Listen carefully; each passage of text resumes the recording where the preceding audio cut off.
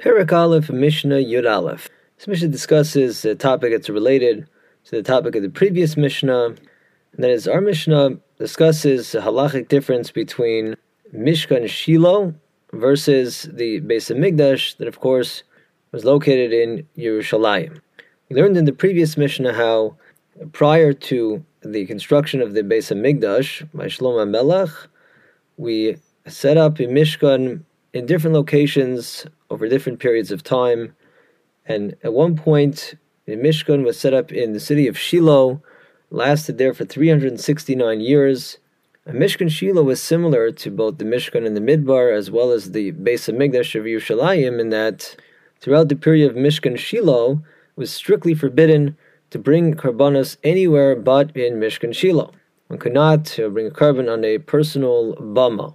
Now, one halacha that's tied to the Mishkan or Beis Hamikdash is the issue of where a person can take and eat sacred food. And specifically, the Mishnah will mention the kachim kalim, that is meat from the category of karbanos considered to be on a lower level of sanctity. That would include meat from carbon shlamim, or carbon bachar, carbon meiser, carbon pesach. And the Mishnah will also mention the meiser sheni, produce that one designated as the second tithe. Regarding these two types of sacred food, the pasuk states that they have to be eaten only lifnei Hashem, before Hashem, and that expression lifnei Hashem is understood to be a reference to the Beis Hamikdash. In other words, these things, the kachim kalim and the meiser sheni, don't have to be eaten within the actual courtyard of the Beis Hamikdash, but they have to be eaten within the vicinity of the Beis Hamikdash or Mishkan. And our Mishnah will discuss what this means specifically in the time of Mishkan Shiloh versus the time of the Beis Hamikdash. The Mishnah will also mention a more sacred type of holy food, and that is the kachim, meat from carbon of higher status of kedusha, for example, carbon chatis or carbon asham. A meat of this category, the Torah says, can only be eaten in the Ohel Moed, in the Azara area of the Beis Hamikdash or Mishkan. The Mishnah teaches that regarding how the first halacha practically plays out, where a person can have kachim kalim and meiser sheni, there was a difference between how it worked in the time of Mishkan Shiloh versus the time of the Beis Hamikdash in Yerushalayim.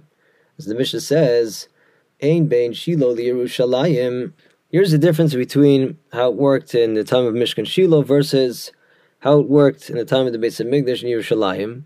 Ela shebeshilo ochlem kachim kalim u'meiser sheni b'chol haroeh. During the time of Mishkan Shiloh, practically speaking, a person would be permitted to partake of a kachim kalim, so for example, some meat of a carbon bachar, a carbon meiser, or carbon shlamim.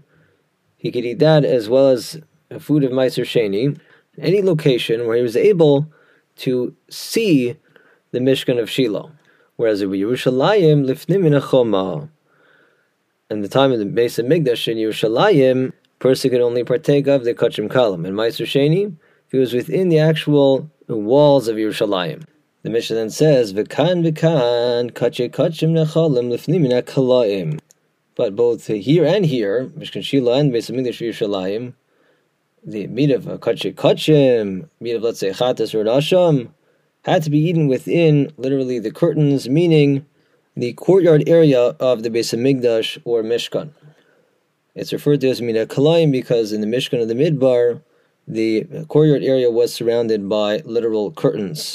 The Mishnah mentions another distinction between Shiloh and Yerushalayim, and that is the Kedusha Shiloh Yesh Achre Heter, that whereas when it came to Mishkan Shiloh, there was a permit after the end of Mishkan Shiloh, when it was destroyed by the Pelishtim, to once again bring karbanos on bamos. You could set up your own personal altar and bring a carbon. This status returned upon the destruction of Mishkan Shiloh, when there was more of a makeshift Mishkan in Nov and then Givon. Bamos were permitted again. This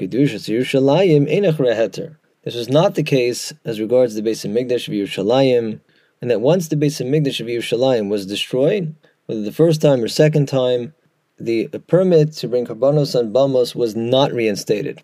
Essentially, once the Beis Hamikdash was built, bamos became forever forbidden. For the pasuk refers to the Beis Hamikdash as a nachala, as an inheritance, and it says in Tehillim, "Nachalaso lo yazov," Hashem shall not forsake his inheritance. So we learn from here that the kedusha of the Beis Hamikdash is forever, in the sense that once a Beis Hamikdash was built, never again would it be appropriate to bring a carbon anywhere but the area of the Beis Hamikdash.